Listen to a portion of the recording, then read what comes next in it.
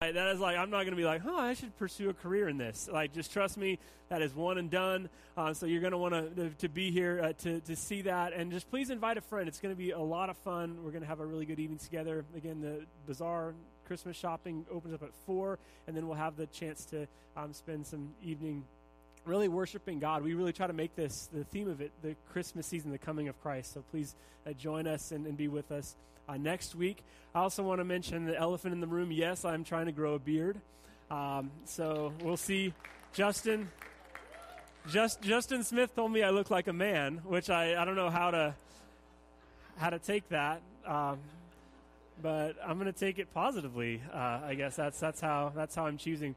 For the month of December, we're doing a series called Christmas Promises, where we're thinking about the coming of Christ. And I don't know about you, but I just get excited. I always, during the month of December, just block off this time of preaching to think about the message of Christmas, because not only do I think collectively we need it, but I also need it as well. I need to be reminded of what the coming of Christ means to me as an individual and how that is an ultimate blessing. One of the things that I love about Churches of Christ is that we get the chance to take communion together every week to remember Christ's sacrifice for us, which is so vitally important. But it's also important for us sometimes to remember that Christ came to earth to choose to be with people who are very much like us. That Christ comes to us in our real lives. That's the promise that we're going to think about today, that in the reality of what life actually looks like in our world, Christ chooses to be with us.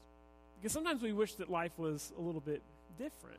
When I was on my second date with Mandy, and I've told you before, we weren't the kind of people who, we were talking until 3 a.m. and closed the coffee shop down. That's not how it was for us. A little bumpy getting going. I didn't have a beard back then, so you can understand perhaps. And on the second date, we were driving. I still remember exactly where we were whenever we passed this part of the freeway. I always remember this. It came up that there was a time in my life when I didn't like Disneyland very much. And yeah, there was a time in my life when I wasn't a big fan. It was partly because when I was in high school, we went on grad night, and it sounds really exciting to go on grad night to Disneyland, but in reality, it's just you think it's going to be there's going to be nobody there, you're going to go on all the rides, but no, everybody is there. It's all the high schools from all over Southern California, and you're sitting there after a little while. I remember sitting at 3 a.m. outside this cafe waiting for the bus at 5, and at 3 a.m. nothing seems like a good idea. So we spent a lot of money to really be in the normal lines that are there anyway. And so I said, there's a time in my life when I didn't really like Disneyland. Again, I remember her face as she is wondering, should I jump out of the car now, or what should happen? Because I think that's probably on the list of possibly you might be dating a serial killer. So you want to get out of this as soon as you can. And she mentioned something about the Peter Pan ride, and I said, is that a new ride? And it was it was all downhill from there. So there was a time in my life when I wasn't a huge Disneyland person, but I've come around. I've repented. I went through the ceremony and everything. And it's a fun place to be. And one of the reasons why I think we love Disneyland is because it's perfectly manicured, right? All the bushes are taken care of correctly. The people who are there, the staff members there, they're just excited that you're there. Your favorite childhood memories, they're just hanging out, just enjoying that moment. And we can start to think, man, I wish my life was like that. So every few months, it's my heart wants to get back to that place, right? I want to go back, and even though it costs an arm and a leg to get in at this point, we're willing to do it and wait in hour-long lines for the rides that we really want to do, because there's just something about it. It's appealing to think of this perfection that we all have in our minds. We wish perhaps that our lives were a little bit more like that. And I think we can think in the same way as we come into the Christmas season. We can think of it as this perfect moment. And obviously it's a very important moment, but the reality of the first Christmas and the reality of us, our Christmases collectively, they're not perfect. There are things that we perhaps are struggling with. Maybe during this last year you've had some things happen, and it's hard for you to think about approaching Christmas. And we can have this Disneyland Christmas perspective because all the movies that we watch, it all just wraps up. There's usually some sort of conflict that happens, but within an hour and a half or an hour 45 minutes, it's wrapped up and it's solved. You see these Christmas movies, and Rudolph's birth defect ends up saving Christmas. Buddy the Elf ends up like finding his real family and also like adopting a family and finding a wife, we think. I mean, it's kind of this weird situations. Ralphie gets the red rifle. Virginia proves in court that there is a Santa Claus. And so there's some conflict that happens in these movies, but in the end, it's like wrapped up in a perfect bow and everybody seems happy. And in your heart, you think, wow, I wish Christmas was like that for me. I wish that it was a little bit better. I wish I had like the perfect family around me. I wish that it was all like wrapped up in a bow. But it never really is for us. And you might be thinking in your experience, I wish I could go back 15 years when, it was at this special place where it used to be, and now it's not there anymore. I wish like it was all together with our family. Mandy and I have spent 10 Christmases together, and in our 10 Christmases, we just realized that we don't think that my brother, my sister, and I have been together for any of them. They live kind of all over the place, so we have gotten to spend time with my family, but I also love my in-law family. It's a huge blessing for me, but we're getting the chance to go to Switzerland this year, and my brother's coming too, so it's going to be the first time that we're all going to be together for Christmas in 10 years. And so if you do the math on that, I probably have about 5 more of those until I die, like with all of us are actually going to be together. And so even if you have like a really great family and experience that you have, there's just somebody that's probably missing from around your table. Maybe they passed away. Maybe it's just that you can't get together with everybody that you wish you could. So as we have these images in our head of what Christmas is supposed to be and what we're hoping that it is, when we see sometimes the bittersweet realities of what our Christmas is actually like, we can wonder, is this really what it's supposed to be? Really, all of our years, if we think about them, maybe you've had a really great year, and if so, that's wonderful. But even if you've had a really great year, there's some sort of bittersweetness to it. I saw this meme pop up several years ago, and I see it every single year. Me trying to get out of this one says 2016. But I tell you, I see this meme every single year, basically since I think about 2012 or 2013. And I see somebody posting it every single year, and someone's like, yeah, amen to that, brother or sister. This is how it feels, isn't it? That there's some good stuff that has happened this year, but in other ways, you're like, I'm just getting out of this thing. I'm still alive, praise God, but I'm going to make it through the rest of this thing. If I just can get through December, it's going to be better. In the end, like there's a lot of weight that happens in the year, and there's moments again that we would say, wow, I'm really glad for that. I'm so thankful that happened. But there's also just kind of a bittersweetness to life. And that's why it's important for us to think about the Christmas story, because I think the Christmas story acknowledges that. In fact, a part of the Christmas story that I think oftentimes we think of as a footnote is a really important thing that we need to sometimes just pause and think about for a minute. So Matthew chapter 2, verses 13 through 18, tells us what happens with King Herod. It starts with this. When they had gone, an angel of the Lord appeared to Joseph in a dream. Get up, he said, take the child and his mother and escape to Egypt. Stay there until I tell you, for Herod is going to search for the child to kill him. So he got up, took the child and his mother during the night, and left for Egypt, where he stayed until the death of Herod. And so was fulfilled what the Lord had said through the prophet, out of Egypt I've called my son. When Herod realized that he had been outwitted by the Magi, he was furious, and he gave orders to kill all the boys in Bethlehem and its vicinity who were 2 years old and under, in accordance with the time he had learned from the Magi.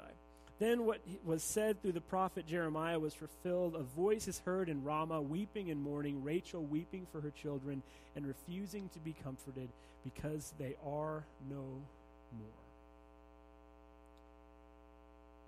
So again, this is one of those passages that we almost think of as a footnote in the Christmas story, and then we get on to, okay, what happened and what's going on. And we think of Jesus as like the central character, and obviously Jesus is the central character of this story, but it's like, all right, well, Jesus dodges it, so okay. Think about everybody else. Historians estimate that in that area, Bethlehem and its vicinity, different estimates are there, but up to perhaps 40 boys were killed. Maybe a little more, maybe a little less. But 40 baby boys. It's one of those things you just go, whoa, that's heavy. And as we think about just this part of this story, something to recognize is the real story of Christmas was exceptionally hard for a lot of people. It's one of those things that, obviously, in that moment, as you deal with weight like that, those people aren't in a celebratory mood. They are in a mood where they are sad, where they're grieving, when they're crying out to God, saying, God, where are you right now? What is happening? What is going on? So if this Christmas is difficult for you, if it's hard, you have some company. And as we think about this event, this horrific thing that Matthew tells us happened, and it's part of kind of this larger prophecy, it feels a little bit too real in some ways, right? It feels a lot like the world that we live in. Does anybody else brace themselves in watching the evening news? Or you wake up and you're a little afraid to look at your phone because you're afraid of what might have happened in some part of the world? And here are some headlines just from the last 6 weeks.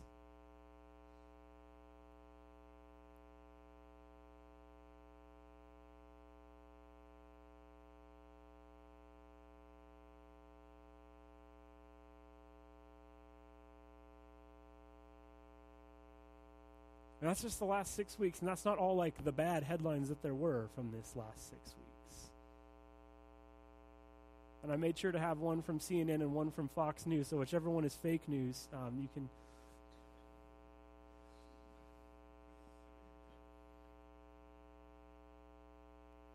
And couldn't you almost see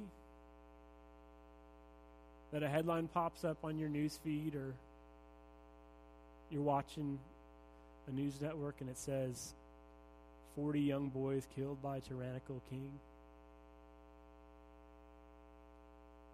And couldn't you see that?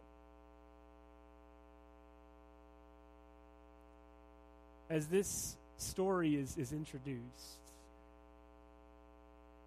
I think one part of it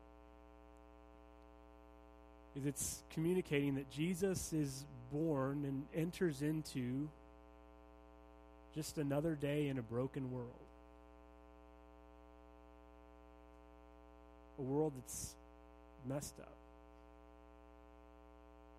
A world that, if we're honest, we wish was different at times.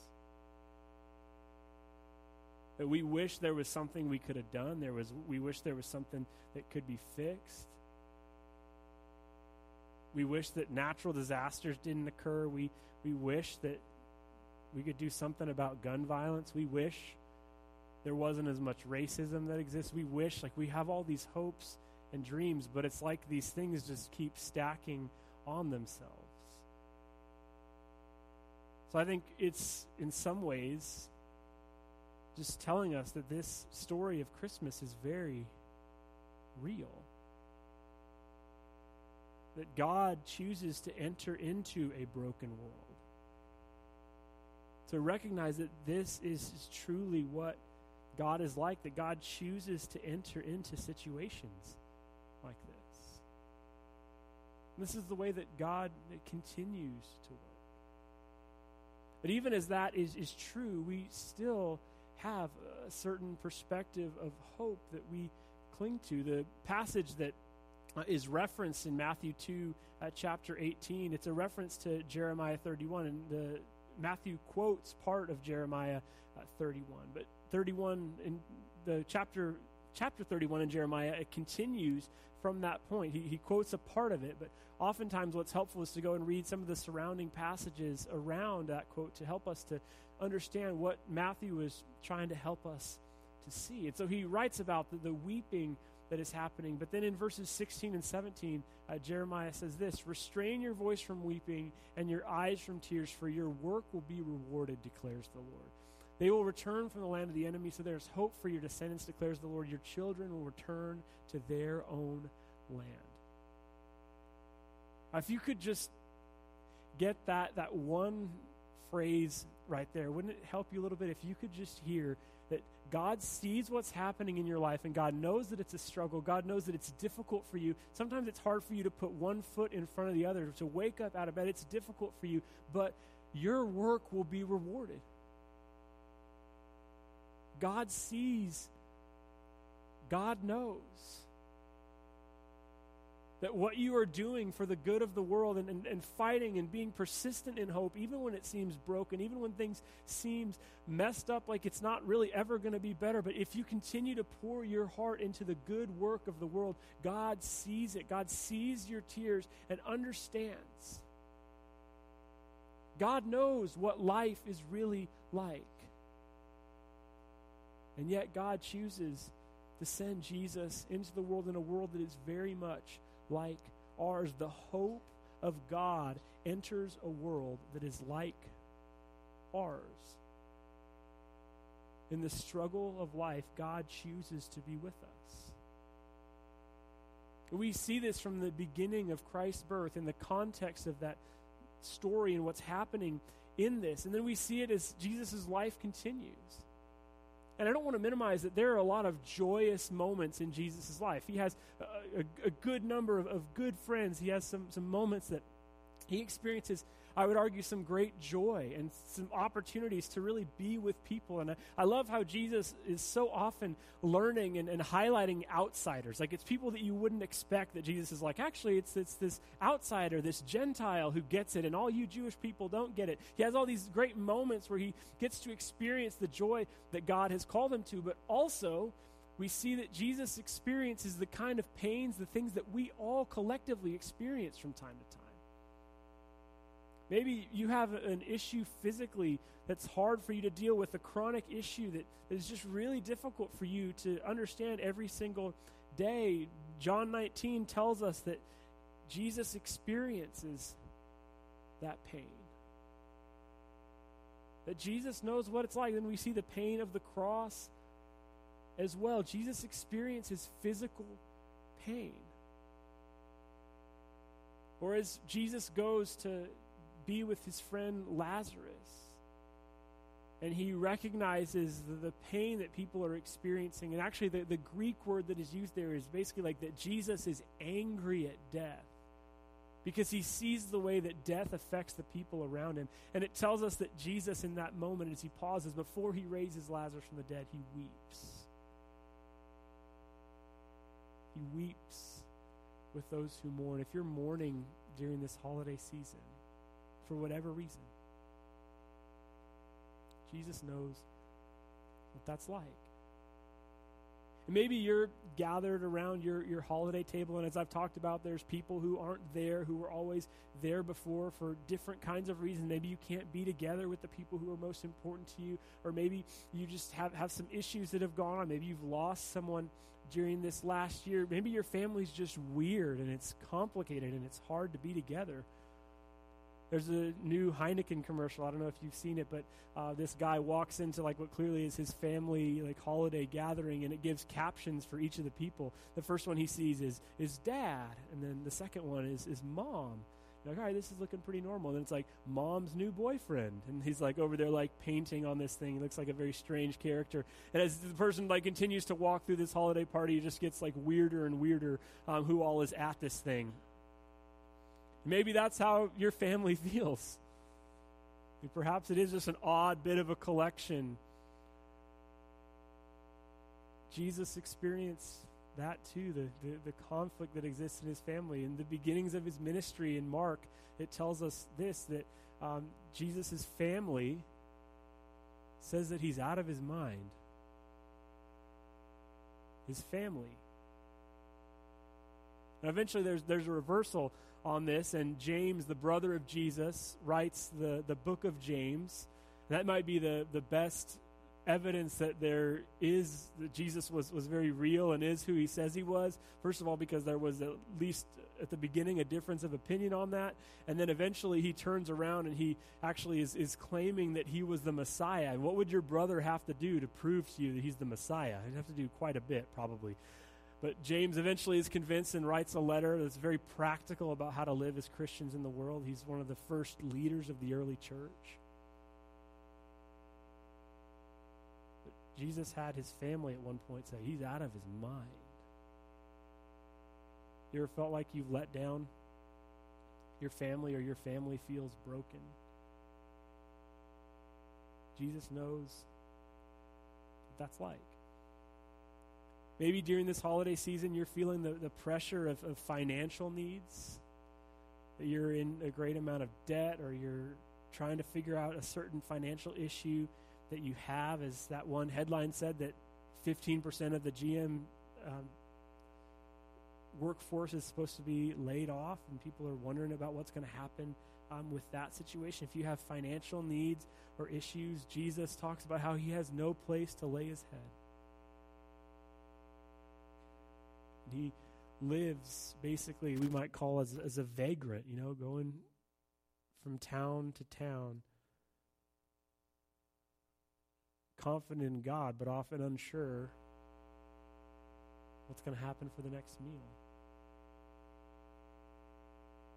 Jesus felt abandoned by God in Mark 15. He cries out, Eloi, Eloi, lama sabachthani, which means, my God, why have you forsaken me? Why have you left me here in this situation? Maybe you're feeling like that during this Christmas season, that there's something that's going on in your life, and you just say, why is this happening? What is going on? This feels so out of control. Jesus knows what this is like. That this is the world that God entered into. And as Jesus comes into the world, a tyrannical king does something again like we might see on the evening news. And so if your life right now isn't like Disneyland, or your Christmas isn't necessarily going to be like Disneyland, there is still strength and comfort even in that pain. And ultimately, we get to recognize, I think, that God knows what this is like. C.S. Lewis says this way, which I think is just brilliant. Friendship is born at that moment when one person says to another, what, you too? I thought I was the only one. And that's so true, that people who've been through like the difficult things that you now are experiencing, it's them who, maybe even if it's just like 2 months in the future, they can say, oh yeah, that 2 months ago, that was horrible. But let me tell you what this is like. Or maybe it's someone who experienced this already, five years down the line is able to say, yeah, that's really, really difficult, but let me give you some wisdom as I've journeyed with this a little bit. Or hopefully you've had the opportunity to do that as well with your own situations. That you've been able to surround somebody who's in a difficult season and put an arm around them and say, I get it. I know what this is like. The Christmas story, in a very real way, is saying God knows what it's like to have these headlines just kind of continue to come at you, and you're just not even sure what to do with it, but God chooses to enter into a broken world. And then maybe even more oddly, God then says through Jesus that the church is supposed to continue to uphold the will, the things that God calls us to in the world. Which seems like a super odd way to do it. I mean, think about it. If you were God, put yourself in that seat for a minute, how would you say, all right, I want to continue this work in the world? You'd probably want to stay here, right, and make sure, kind of be in charge, make sure everybody does all this. But Jesus says that the church is the bride. This is who God chooses to work, and God, you'd think, could have formed some sort of perfect thing, but instead he chooses to establish something that's human, frail, and imperfect. And that's true. Yet the Christian church, even though it is frail, imperfect, and broken at times, still exists all over the world. God enters into broken situations and works through sometimes struggling, imperfect people to still do the things of God in the world. Do you believe that could be true about your life? That even as things aren't perfect, as things maybe aren't even as you would want them to be, you could go to God because this is what Jesus is. Jesus came to earth to live like this, to be with us as we really are. So during this Christmas season, maybe it's the first time that someone in your family who's really important to you won't be there. Maybe it's the first time that your parents are separated and you're figuring that out. Maybe you just don't feel much joy. Maybe you feel like you haven't arrived at a certain point in your life. God is with you there. God chooses to be with us as things really are. And even in that, God chooses to say, I know that it's difficult and it's hard for you, but your work will be rewarded. What you are doing matters. It's seen. It's important. And even though as you try to do good in the world, and sometimes it feels like you're just throwing rocks at an ocean, it's making a difference. It will be rewarded. So as you come into this season, I'd just like you to think about, from this last year, what is your headline? If you had to write a newspaper about your last year, what would your headline be? And again, it's going to be bittersweet for all of us, that there's going to be some things that we would say, yeah, I'm really celebratory about this, and maybe you're in a season where you're mostly celebratory, and praise God for that. Like, go watch some Christmas movies and just love it. But for those of us who have had a struggle in this last year, it's been difficult, and you might say, I'm going to always remember 2018 for this. And you're like that kid straining to get out of 2018. Just know that whatever your headline happens to be, God is with you there. God is with you in your pain. God is with you in your joy. And the promise that we see in Jeremiah is, yes, there's weeping, but God sees the work. It matters. Continue to press into the promises that I have for you, even in the midst of dysfunction and heartache and difficulty. I choose to be with you there. So I understand. I know. And I can give you strength. As we close today, we're going to sing the fantastic hymn. It's not a Christmas song, but the song, I Need Thee Every Hour. It's just one of the most simple, yet I think profound messages that if we could just get into our hearts during this season, that as we think about the things that we would celebrate from this last year, and as we think about the things that were hard for us during this last year, as we kick off a bit this Christmas season here on December 2nd, may we recognize that we need God in all things. Let's stand together.